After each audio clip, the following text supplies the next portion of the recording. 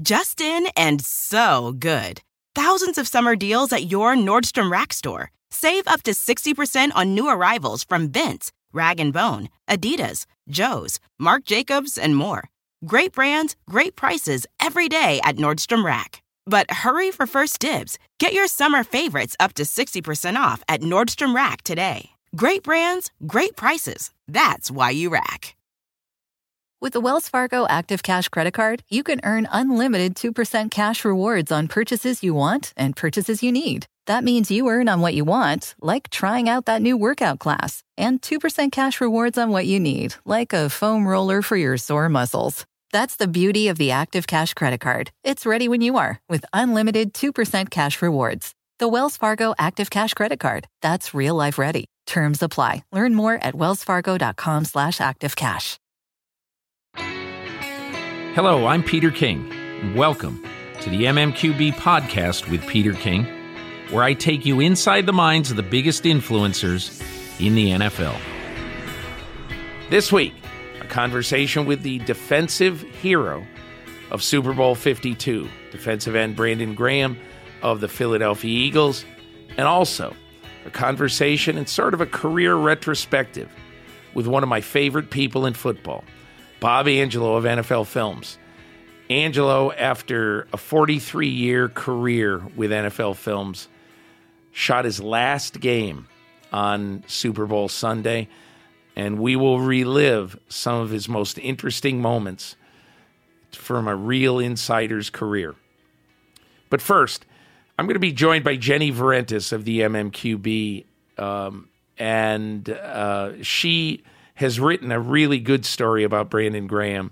That's one of the reasons why I wanted her here in the studio today. But also, I thought before we started off talking to Graham, I would have a quick conversation with Jenny about, since the Super Bowl is already 10 days in our rearview mirror, we don't want to obsess too much about that, although I did sort of jump at the chance to get Brandon Graham on. I wanted to talk about a couple of things that Jenny and I see as sort of the big stories of the offseason. I'll start first, and then I'll bring Jenny in. I think one of the things I'm really looking forward to in the NFL, I remember a long time ago, Jerry Glanville, the old coach, was caught by an NFL Films wiring, saying to an official after a call he disagreed with, you know what NFL stands for? Not for long if you keep making calls like that. And I've always thought of the NFL as a not for long league. You know, the average career is only 3.2 years. That's obviously heavily weighted by people who only last a year. But it is a career for the young. It is a league for the young. And so constantly, Jenny and I, when we go out every year, we're meeting people who are brand new.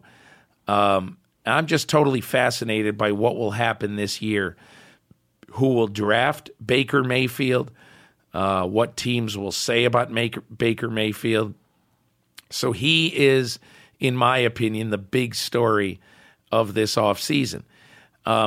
Just to brief some of you who don't know all that much about him, Baker Mayfield is this year's Heisman Trophy winner.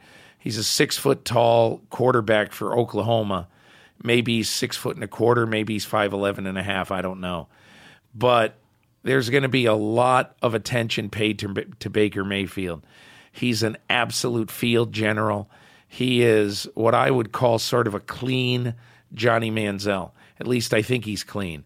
But he's going to be under the microscope starting later this month at the NFL Scouting Combine. And he is a brash, outspoken, fiery, really fun to watch player.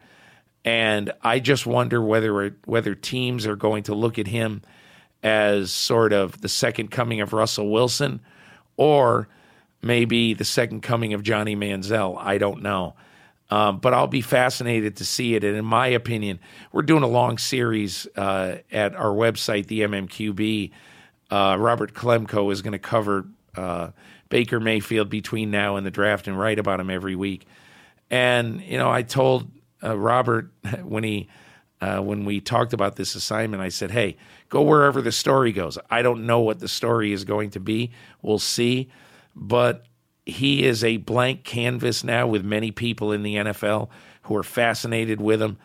And I'm just interested to see how high he goes in the draft, what teams trash him, what teams love him. And I think it's going to be a really, really interesting thing between now and April 26th, which is the first night of the NFL draft. Jenny, I've droned on for a long time. Give me the story you're really looking forward to this offseason. Well, I'm not sure if it's looking forward to because it's been talked about ad nauseum for the last few weeks. But I think the biggest story of the offseason is sort of what the next steps are for the Patriots dynasty, right? I mean, there's been so much speculation ever since Seth Wickersham's report in ESPN. A lot of those issues were meant to be dealt with in the offseason. So now they're facing a lot of questions about the futures of Brady, Belichick, and it's unlikely we're going to get clear answers, right? The way they keep everything close to the vest. But, what do they do with Brady's contract? He has 2 more years. Do they give him an extension, if only just to reduce the cap hit? Do they draft a quarterback that will be his successor now that they have none with Jimmy Garoppolo having been traded? So I just think they're facing a lot of questions that they would have with a win in the Super Bowl or with a loss. But I think the loss sort of puts them into a little bit sharper perspective of how many more times will they have a chance to win a championship together? And, how are they going to fix some of the things that kind of cracked the foundation a little bit, at least it appeared to be from the outside? What's so interesting about the Patriots, and we'll get to our conversations, but what I find so interesting is that, Tom Brady doesn't talk in the offseason, really. I mean, very much. Bill Belichick doesn't talk. And yet they are... if you look in the Massachusetts, Rhode Island, Connecticut, the New England newspapers, people are writing about them every day.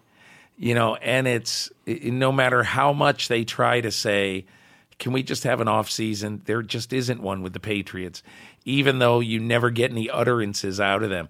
And I totally agree with you. I think that now that they have Josh McDaniels back as their offensive coordinator, and I believe there's a good chance they'll be able to keep Dante Scarnecchia for another year. They're a great offensive line coach. They might be able to rev up the engine and make one more Super Bowl run. I really thought when we saw them trudge off the field in Minneapolis after the 41-33 loss in the Super Bowl, I thought this was it for them. I really, really did. But obviously it isn't. So those are some good thoughts on the Patriots, Jenny. And now our conversation with Brandon Graham. Back on the MMQB podcast with Peter King. I'm joined by Jenny Varentis of the MMQB to basically carry this conversation with Brandon Graham of the Super Bowl champion Philadelphia Eagles. Brandon, really appreciate you joining me. My first question is, what in the world were you thinking when Jason Kelce is up there trashing half the planet and praising the other half of the planet and going on one of the great riffs in Super Bowl speech history? It's been a long time coming for that speech, and I'm just happy that he was able to, say everything he felt and, in a great way. And we all want him to back him and, be there for him. It's really a close team, isn't it? To people on the outside world, why is this team so close? It's just because everybody, the personalities gel well, and I think everybody just wants to win. And I think we all, it's just a good fit of guys, and that's all I can really say. I mean, because it's just a really good fit, and they brought in some good guys, and we all, really like each other. Brandon, you've had an incredible run to this moment. You're 8 years in the NFL, but I want to focus on one moment in this game and ask you basically about your rush that led to the Tom Brady strip sack, and first ask you, was it a frustrating time for you guys that Brady was getting the ball out so quick for 3.5 quarters and you guys couldn't get to him? It's frustrating. It's very frustrating sometimes, but that's the game you got to play with yourself. You got to keep telling yourself, hey, you got to keep coming because something's going to open up. I know he's not letting us get to him because he's getting the ball out fast, but it's going to be a time in there where he's going to have to hold the ball, and we got to make sure we take advantage of it. And, and that's what we did. And that rush that I had, I knew I've been setting him up with bull rushing the whole game, and I finally went speed. And I was able to, come around that corner, see the ball, hit the ball, and, Derek Barnett, it bounced perfect, like right off him and right to his hands. And, that the rest was history. I'm very curious about this because when I watched this replay, I said, he's getting held. And I don't know, did you feel that Shaq Mason had sort of hooked you, and did you think there might be a flag? Well, I think he did grab my arm, but, I was able to get my outside arm free, but we always practice anyway, and I was just happy to be able to, get around him, and because it kind of helped me the way he hooked me to pull me back inside and, put my arm in and swipe at the ball, so it actually kind of helped me a little bit. You're a guy who went to Michigan. When you went to Michigan, Tom Brady was already a 3-time Super Bowl champion. So you grew up sort of with the, with Brady being a big guy in your life anyway because you're a Michigan guy. So what was it like that it was Brady? Man, all I kept saying was my first Super Bowl, my first championship ever in my career, period, at any level was the Super Bowl. And to go against Brady, and if we win, man, it's nobody can take that away because you went against the best, and can't nobody say, oh, you ain't go against Tom Brady or these guys. We went against the one who everybody kind of fear, and we got it done. And I was just happy because he went to Michigan, and we grew up watching him, and we got it done. Brandon, I've got my partner at the MMQB, Jenny Varentis, here, and she stopped at Crockett Tech in Detroit, your alma mater, on her way out to the Super Bowl and wrote a story on you. I'm going to have her ask you a couple of questions about your upbringing because you look at that field that you once played on, you say, how in the world did anybody come from that? Never mind anybody who ended up playing in a Super Bowl. Oh, yeah. I mean, we called it the Dust Bowl. Yeah. It was like half grass here, like patches of grass here. Then you look like it's a little sand/dirt. And, it just gets real dusty as we, continue to play on it. Like on a good hot day, the dust kind of come up, as we running on there. We called it the Dust Bowl. And, we appreciated that because it made us hungry and it had us not take anything for granted because, we know that no matter what, it's football, no matter what we play, we just got to go out there and we got to make our situations better by how we win and how we play. And I think we had a good group then when I played at Crockett.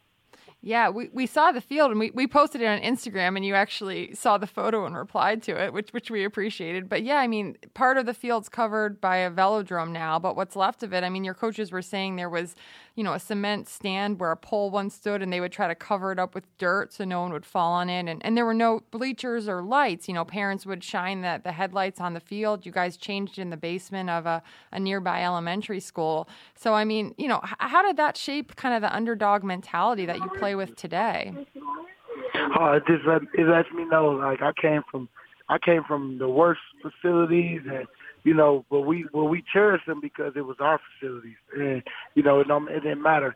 We had that chip on our shoulder because nobody gave us a shot, nobody wanted us, to win, and they didn't help us, get anything new. We just had to work with what we had, and I'm just happy because of the guys that we had, really believe that. Like, let's take advantage of this. We still got weight rooms. It might not be state-of-the-art weights, but we still got a weight room we got to get better in, and we still got a field that we can play on, that we can call our home, even if it's not in as good conditions. It's a benefit for us because when people come to our home game, you know what I'm saying, then they're going to look at our field and complain about it, but we already know what it's about, and we know how to win on it. And I think, it helped me out and really appreciate when I got to Michigan, because Michigan facilities is wild. It's a wowzer, and for me, having what I had before, it always reminded me, like, this is where you could go back to if you don't take advantage of what you have. And I think that's what I've been doing ever since. Yeah, and one thing your coaches said that stuck with me, they said when you were lining up against the Patriots in the Super Bowl, they could see you having the same mentality that you had playing King or Cass Tech, some of the other Detroit schools that had more resources and were more established, and they felt like that you'd have that same mentality in the trenches. I don't know, when you were going up against Brady and this Patriots dynasty, did any of you draw on your roots? Oh, yeah. And I thought about that. I mean, that's good that, that came up, because that's exactly how I thought about it. Like, nobody give us a shot. Nobody believes in us. We're like the little school. Like you say, King or Cass is like the big schools everybody want to go to and be a part of. And, we just nothing. Like, we get the rejects. We get the ones that can't get accepted in those schools. And, we made it work with what we had. And then we had a bunch of guys believing in each other.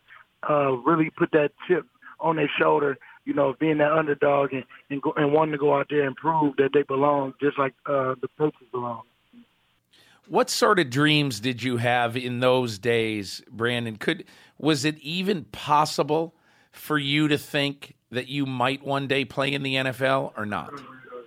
It was possible. During those times, I always used to just say, man, if I can get myself in college, I got myself a shot.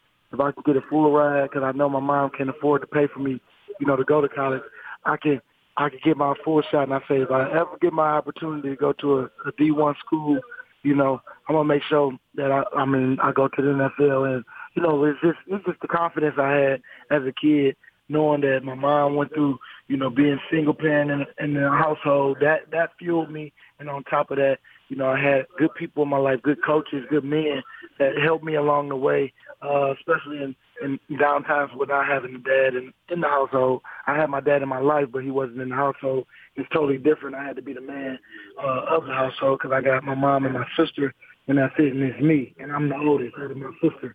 And so I think I had to grow up early on, and I had a lot of responsibility as a young kid, but I think I was able to handle it in a way where it helped me, because it always fueled me to see my mom struggle and know that I could change that one day by how I grind and get to where I want to go.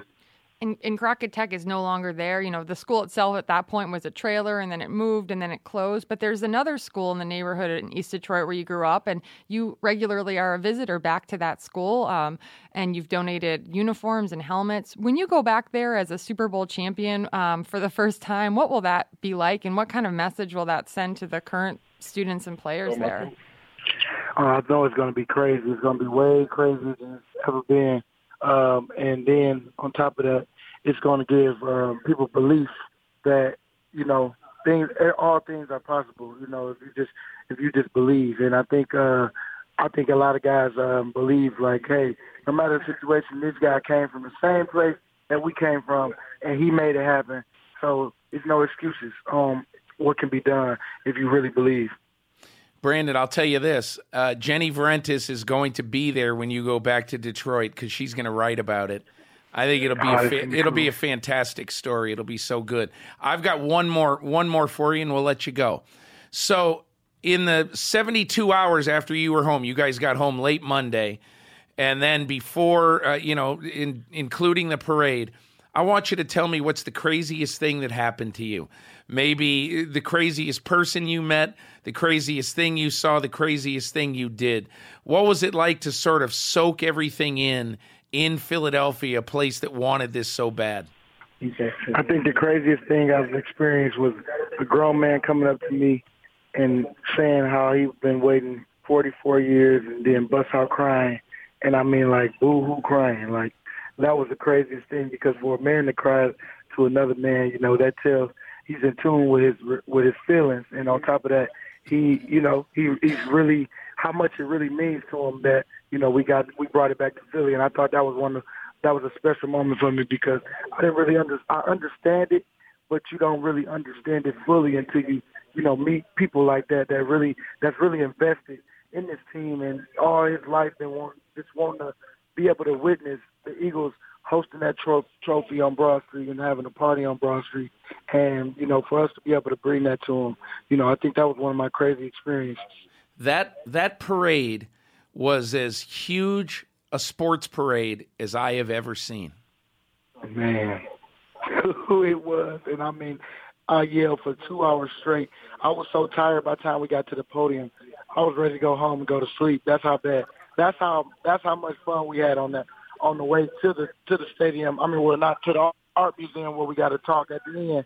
I was so tired, man, because we yelled for 2 hours straight. Here's the thing. What I don't understand is I'm sure you've had all these parties and done all these things. You must be, it's Friday afternoon now. You've got to be totally exhausted. Oh, yeah. I got some sleep on the way because we had to be up at 5 this morning. Yeah. Headed to Connecticut. We out here in ESPN.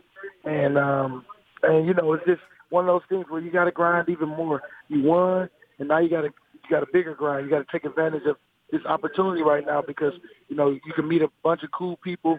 Your Super Bowl champs, everybody, want a piece of you right now. But you got to make sure you use this time wisely to help people, and on top of that, help yourself, be able to, advance and get where you're trying to go for the next level. Final thing, who's the most interesting person you met or who said thank you to you? Any big stars? The most interesting person I've met so far is Michael Blackson. I didn't realize to this year how much of a big Eagles fan he really is. And I seen Kevin Hart, but I really didn't have a moment with him like I had at the after party with Michael Blackson. Yeah. Hey, Brandon Graham, we really appreciate you taking time. Thanks a million, and congratulations. And also, congratulations on being an inspiration for people, too.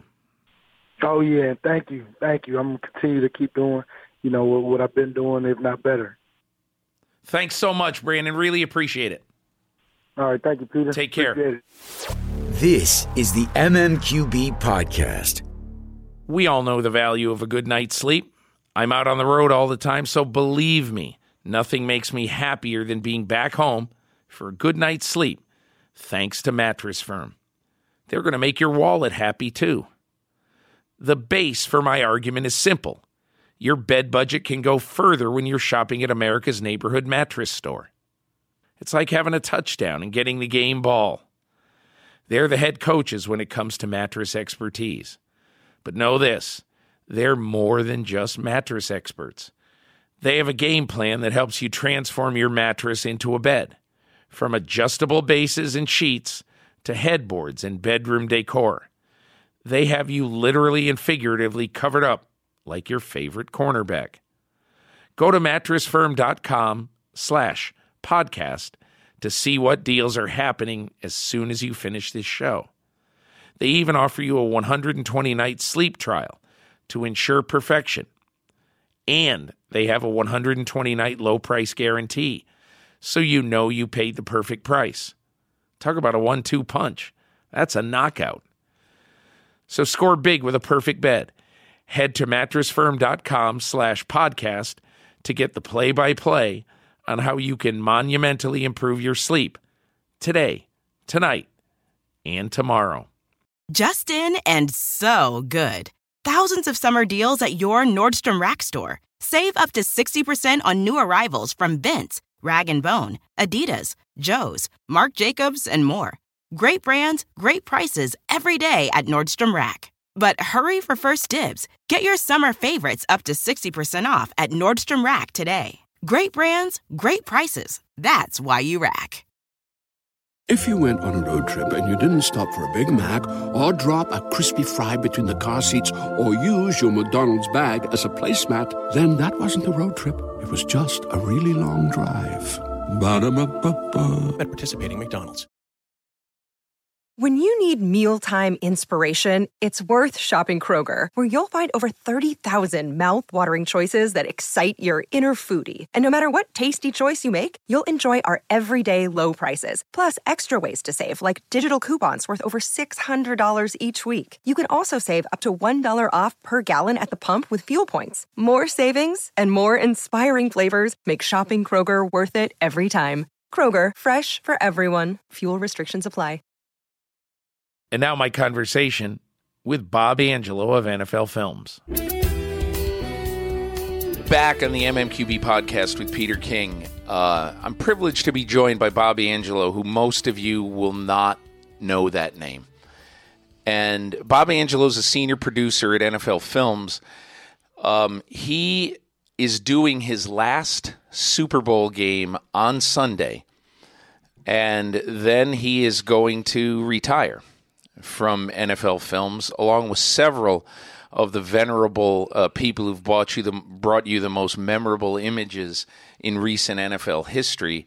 We're recording this 2 days before Super Bowl 52. By the time you hear it, that game will be in your rearview mirrors. But the reason why I wanted to do Bob Angelo, and the reason why I wanted Bob's story to be told, is that over the years, and I've done this job now for 34 seasons. Over the years, I have seen Bob at half of the big games I've been at least half. And he's always right with Brett Favre or Don Shula or Bill Parcells or, Bill Belichick. He's with everybody. He's right there. He's in there. He's at their hip. And so I just thought it would be great to talk to Bob a little bit about his memories, and as we head into the NFL offseason, we'll get to know somebody, you'll get to know somebody who absolutely unequivocally has helped you learn about the NFL and has helped you know the NFL and made it very, very enjoyable. So anyway, Bob, with that as an absolutely way too long, boring preamble, thanks for joining me on the podcast. Peter, I hope I can live up to the build-up there. Been doing it a long time, got lots of stories, willing to go anywhere you want to go, and some places you probably don't want to go. But fire away. All right, so you have been with NFL Films for 43 years, and you have sort of a weird story of how you got there, which, when I say it's a weird story, Steve Sable, I think in many cases, gave people opportunities in part because they were dogged and because they showed that they really wanted to do the job. So take me into your Steve Sable hiring you story. Well, we've got to go back a few years. It's the 1960s, and I'm watching these wonderful shows about pro football on television. And players are moving in slow motion, and there's this deep baritone voice narrating these things. And I'm thinking, wow. We used to go outside and play slow-mo football, and we'd imitate what NFL Films was doing. Went to college, Penn State, decided not to pursue a baseball dream to play baseball. I decided to become a student. Majored in two things, journalism, philosophy. Got to that fork in the road. Philosophy, my senior year, I realized not too many one-eyeds out there for existential philosophers, so I went the broadcast journalism route, grad school, Northwestern. As a senior at Penn State, it dawned on me that somebody has got to be writing these NFL Films productions. Now, by then, I had been doing a radio show at Penn State, went on to Northwestern graduate school at the Medill School of Journalism, and did a radio show about pro football there as well. So the first letter that I wrote to a name that I picked off the credits happened in May of 1974, and that name was Steve Sable. Just seemed to be a pretty prominent name at the end of all the NFL Films productions. Sent Steve Sable a letter, said I wanted to work for NFL Films. Of course, lots of people wanted to work for NFL Films. By the time I finished grad school, Steve not only had that original letter, but he had another dozen letters that I'd written, about one a month after that. He had scripts of radio shows that I did at both Penn State and Northwestern. He had copies of articles that I'd written for my local newspaper, letters to editors of pro football magazines. In short, he knew, hey, this guy's folder is this thick and everyone else just sent a cover letter and a resume. This guy really wants to work here. So they brought me in on June 6th, 1975, on my own dime. I had to drive across the state of Pennsylvania in a car that barely made it. I called the car Skylab. It, sputtered into Philadelphia and took the train actually down to the interview at 13th Street. And at 1:35 p.m., Ed Sable, father, offered me a job at $13,000 a year. I almost crapped my pants. My dad never made $10,000 a year as a steel worker outside Pittsburgh. Wow. And I thought, my goodness, life is just going to be wonderful. And I will never forget something Steve said shortly thereafter in my employ. He said, working at NFL Films is like being in the toy department of life. And here I am 43 years later. Wow. You get employed by NFL Films. What do they hire you to do, Bob? I was hired originally as a writer-editor. Steve liked my background from Northwestern. I did some radio shows. I wrote some radio documentaries. I did some writing for NBC, the Sunday morning FCC appeasement shows that nobody wants to watch or write or do. I wrote a lot of those for, just for the work, just to have some credits. Steve liked that credit on my resume. Writer for NBC in Chicago. I left it as vague as possible. I think one was about coal mining scrubbers and the other was about the Polish National Alliance. I forget, but I don't forget. I actually remember all that stuff. But I was hired as a writer-editor, and that summer, the Tampa Bay Buccaneers and the Seattle Seahawks, the two cities had been awarded franchises. So my first project was a welcome to the NFL film for Tampa and then for Seattle. I didn't really know film. But Steve said, if you can write, you can learn film. That was always his belief, and I agree with that because he said writers are organized. Writers understand beginning, middle, and end. I can teach anybody how to find the proper images to fit the story. Bob, you over the years have sort of, I guess I would say it best, you believe that you're not just somebody who has a camera on your shoulder and you sort of stand back. You sort of, the reason I think I noticed you the first time is that you really hustled to get into the nitty-gritty, to get as close as you could in every situation. There have to be some times where people told you to get the hell out of there. Okay, so let's hear about a story or two with people saying, get that friggin' camera out of my face. I can tell dozens of stories like that. Some with more vitriol than others.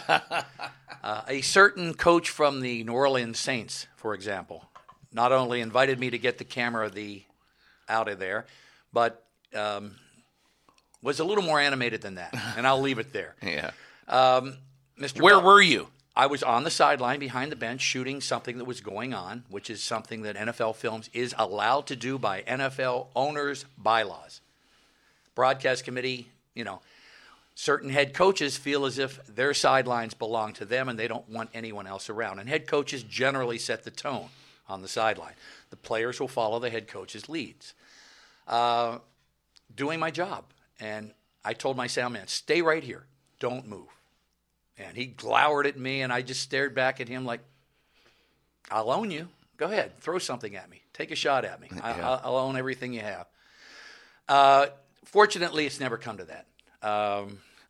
Okay, so the guy who I think of in that regard most notably is Parcells. Bill was rough on us. Bill grew to respect what we do. But initially, Bill didn't want people in his locker room. He didn't want people crowding him in the bench area. And that, I believe, goes back to Howard Schnellenberger. At one point in Bill's career, he worked under Howard. Howard was that way as well. He patrolled the sidelines as if, he had a badge on. It was his fiefdom. Yeah. And no one else belonged there. And not surprisingly, a lot of the people who grew up under Bill Parcells had that same kind of feeling. Yeah. Now, Steve eventually won Bill's respect. And he's come around. Bill Parcells loved Steve Sable. He did. Loved him. Yeah. And, eventually Bill Belichick came around because, Bill Belichick, the two Bills, Belichick had his period under Parcells. And I don't think it's a coincidence that most of the great Giant teams, the teams that won Super Bowls, had Bill Belichick as a coordinator. Yeah. Bob, Belichick is interesting because I think that he, in the last few years, has sort of demonstrated a great understanding, almost of a you scratch my back, I'll scratch yours with NFL Films. He realizes that if I let NFL Films in, and I can trust them, which he certainly does, to see everything, but then the stuff that should be unseen stays in the vault, both figuratively and literally. So why has Bill Belichick, do you think, come around? And also, give me a Belichick story or two that you find interesting. I think he's come around for all the reasons you stated. He realizes that it's good exposure. NFL Films isn't looking to, dig out the dirty deeds, and all NFL teams do things that aren't necessarily, rule friendly. Let's use that. Right. And Bill has been known to take it as far as possible. As far as possible. That said, I think he realizes we're a public relations firm.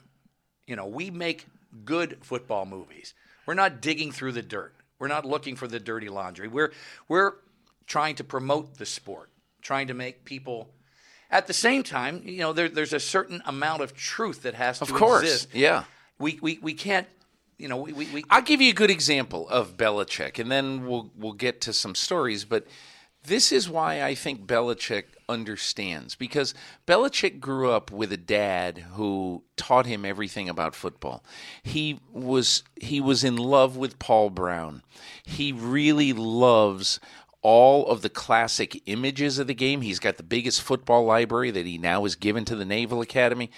Bill Belichick loves football. So not only does he want to leave his footprints in the sand of football, he wants people to see it. And the greatest thing, in my opinion, that he does is he allows, for instance, the Malcolm Butler play against Seattle in the Super Bowl. He allows NFL Films to take the Malcolm Butler play from practice that week, where they practiced the play that won the weirdest Super Bowl ending in NFL history. And he allows that to be used, and then he allows all of his staff to dissect why they did this play, why it worked, and what they were looking for in the Super Bowl. And, that's fantastic for a football nerd. I think it's fantastic for a casual football fan. But in my opinion, the trust that goes back and forth between the two entities, the Patriots and Belichick and the fan, through NFL Films, has really been well served by that. And Bill preaches situational football. That's how the Patriots play. They are prepared for any given situation in a football game. I've got two stories here. The one, of course, that is Bill's way of saying, see, we anticipated something like this occurring in the red zone at an important point in the football game, and it did. And to show that the Patriots anticipated it to the point where they worked on it in practice, that just serves Bill's purpose as well. You mentioned Paul Brown. That is the common ground for a lot of people and Bill Belichick. The fact that Paul Brown, to him, was the single most dynamic influence on professional football as a coach, as an organizer, as a mentor, as an owner, as all the things that Paul Brown was. I think Bill kind of admires that. I think maybe he'd like people down the road to think, I'm focused at my press conferences. I'm not being rude. I'm focused. I don't need distractions. I don't need silly questions. Because that's how Paul Brown did business. I think Bill would like people to, when we did the show on him and you see him on his boat and he just kind of looks at the camera and says, nice, isn't it? I mean, that's a wonderful moment. That allows you into Bill's personal and thing. when he goes into Giant Stadium, and just looks around and sees those memories. Look, I've had my issues with Belichick over the years. I haven't spoken to him in 11 years. But I so appreciate his appreciation of history. That's one of the things that I'll always think fondly of him about. Because there's a lot of people, I'll never forget, Jimmy Johnson, the day after he wins his second Super Bowl, I'm in the car with him on Monday morning, and I'm talking to him about his place in history, and he goes, about the Hall of Fame. The Hall of Fame, pfft. He was just very, very flippant about all this stuff. He cares now. But I'm saying that Bill always has cared about his place in history and about history itself. Let me just ask you about a couple of things that I think would be good stories. I want you, if you can, Bob, to tell me the story of how Hard Knocks was invented and your role in basically the invention of Hard Knocks. An independent producer from California approached Steve Sable and said, I have an idea for a show. And it involved spending a summer camp with a pro football team. I don't know that it was any more detailed than that. Steve liked the idea because Steve, in his younger days, would spend a lot of time in training camp. Steve liked that whole scene. So whatever arrangement was made, this gentleman disappeared. He called me into his office and said, Ange, we're doing a show with the Baltimore Ravens. We're going to spend the whole summer in their camp, and you're it. Okay.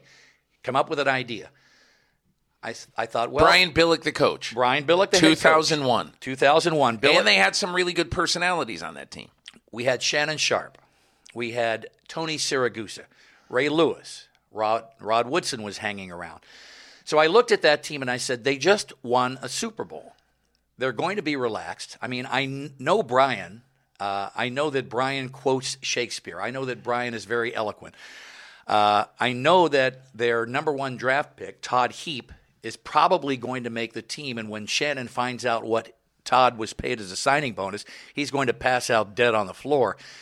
And then I thought, how about other young men trying to make this team? Let's find like the 3rd round pick and the 6th round pick and a free agent. So we collaborated with the PR staff in Baltimore and their personnel people, and we came up with 3 names in addition to Todd Heap, 22-year-olds trying to make it in pro football. And one in particular, I'm going blank on his name, Kenny something or other. He was a linebacker, a free agent, who was teaching underprivileged kids in California. I mean, he was the most remarkable young guy.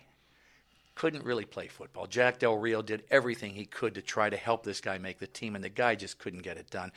But we took the show out on the road. We did some prelims. I went to Rod Woodson's house in Pittsburgh. It was pink. He had a pink house. Oh, wow. When Shannon found out about that, he gave him so much crap. Tony Siragusa went out on his boat with him. Did some prelims with Ray Lewis. Why do you think the show worked? It worked because it was raw. What was a moment in there that you think won the day?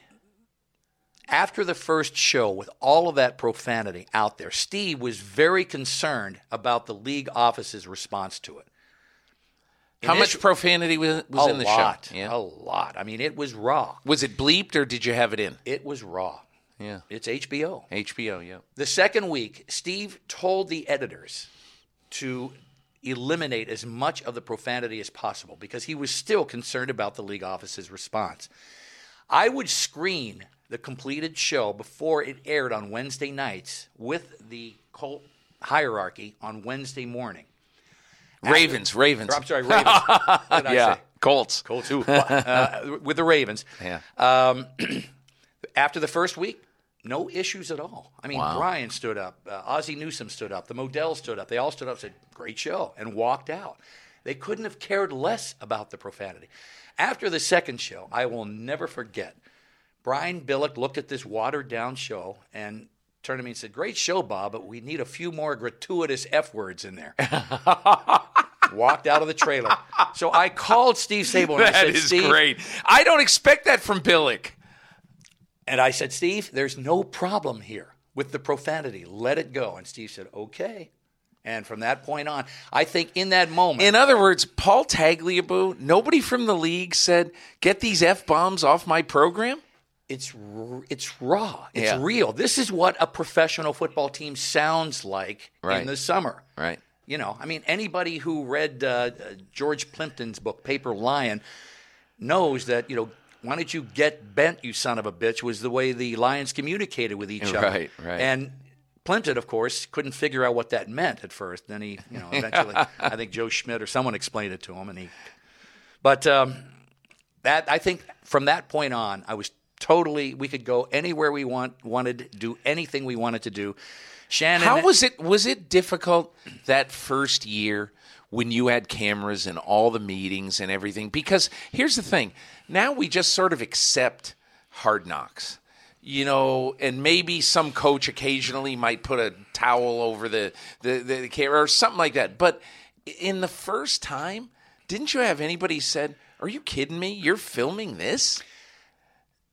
Again, the head coach sets the tone.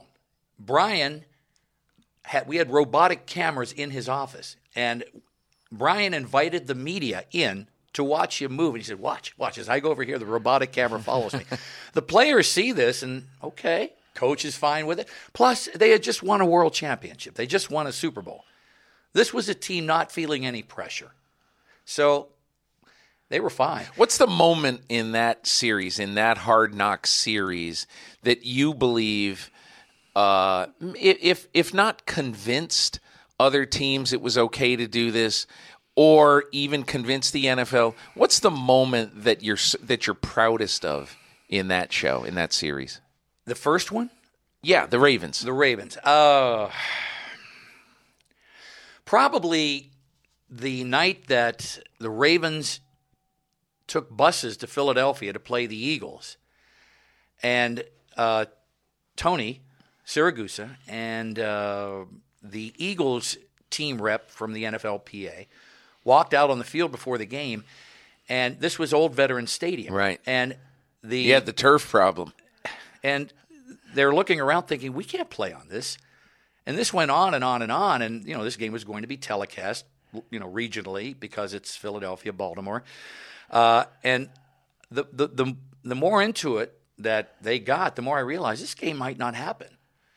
And at the end, the Ravens got back on their buses and went away, and there was no football game that night. Wow. Again, now Veterans Stadium, they knew that there was going to be an Eagles preseason game, but they slopped the field together, and it was a mess. Yeah. And it was a dangerous mess. I mean, there were plenty of places for torn ACLs and badly damaged ankles all over that football field. And Tony and the Eagles rep, he works for the league office. Troy Vincent. Troy Vincent walked around, and after a while, I realized this isn't high wind in the trees. These guys are thinking about telling their teams, we're not playing this game. And we were part of all that. We shot the whole right thing in the middle as of it transpired, huh? And couldn't be any more inside. It sounds like a fairly historic moment, because there probably hasn't been a lot of hard news in Hard Knocks over the years, but that certainly was, to cancel a preseason game over the condition of that. Yeah. That was. And then I think on that final cut day, when I had to go back to Kenny, the linebacker, and say, I need to do a going away interview. And he looked at me like, really? Really? I said, I'm sorry. You agreed. I've got to talk to you before you leave here, because he got cut. Seeing these guys walking out of there, knowing, wow, I made the team. The cornerback, and I can't remember their names. Dwayne Missouri, he was at defense. He made the team. Northwestern kid, a cornerback from Houston. He made the team, and Kenny didn't. And Kenny was the darling of the show. He was this, sympathetic, lovable, big, muscular guy from California who was teaching disenfranchised children who had a chance to make the world champion Ravens and just couldn't get it done. You know what? I'll say this.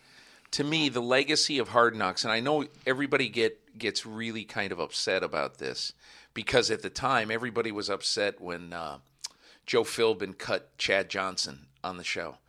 But what do you want? You want real, don't you? You want real. That's real. And did it kind of embarrass Chad Johnson? Maybe. But, what is cutting a player nice? It's not nice. You got to do that. And that's why I think that show, even though over the years, some of them have worked to me, some of them really haven't worked that well. I mean, but they've all shown things to some level of discomfort. My wife, Barbara, and I had her niece living with us, and she was going to theology school. And we were in a car, and we were driving someplace, and she said, "What do you think the best reality show is on television?" And I thought about it for a minute, and I said, "Mine." Because you don't get voted off the island. You lose your job. You lose your chance to make a living. This is real. Yeah. So I said, "Mine." Bob, I want to tell you the one legacy that I think that you have in this show. And there was nothing spoken, but I'm going to tell you why I thought of you when I saw this moment.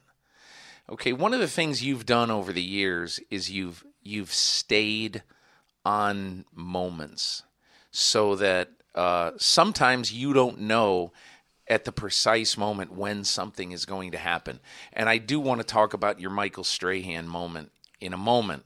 But you didn't do this, but I'm just going to tell you, I thought of you when I saw this. The Houston Texans Hard Knocks.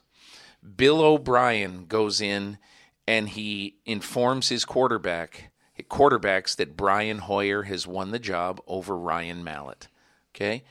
And he goes in and it's a minute long. He said, "Hey, nothing's forever. Who knows? Blah, blah, blah, whatever." And he stands up. He says, "Guys, got anything? Any questions?" No? All right. And he gets up. He walks out the door. And he walks down a long hallway to a set of double doors. And he opens the doors and he walks out. I bet it's 35 seconds of Bill O'Brien walking down a hallway in the Houston Texans facility under Reliant Stadium or NRG Stadium. And the camera just follows him. And he walks out. Fade to black. I loved that moment. And I just thought of you because you are the king, in my opinion, of letting a moment happen, and don't cut it off. You may not use it, but don't cut it off. Follow it to its completion. Let me give you two of my favorite examples. Good. The New England Patriots have a perfect season going. I think that was the perfect season year. They drive the length of the field. Randy Moss catches a touchdown pass. Game over, right?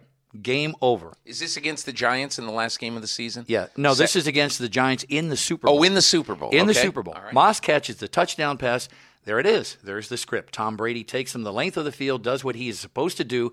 Game over, right? Yeah, sure. Eli Manning's going to take the Giants down the field. What should we do? I look around. Well, the Giant offensive line is forming down there. Let's go down there and stand there. So I go down there. We set up. I'm with Mark Ritchie, my sound man, who's working this final Super Bowl with me as well. We're standing there, and Michael Strahan walks into the scene.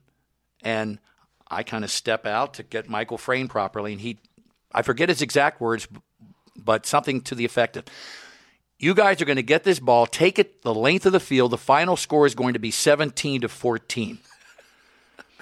And he finishes and walks away. And I'm thinking, oh, yeah, fat chance. I walk out of there. Well, sure enough, Tyree pins the football against his head. Plax Burris, beats the guy man coverage. Eli tosses him a ball. Game over. And I thought, wow, that soundbite might have some impact now.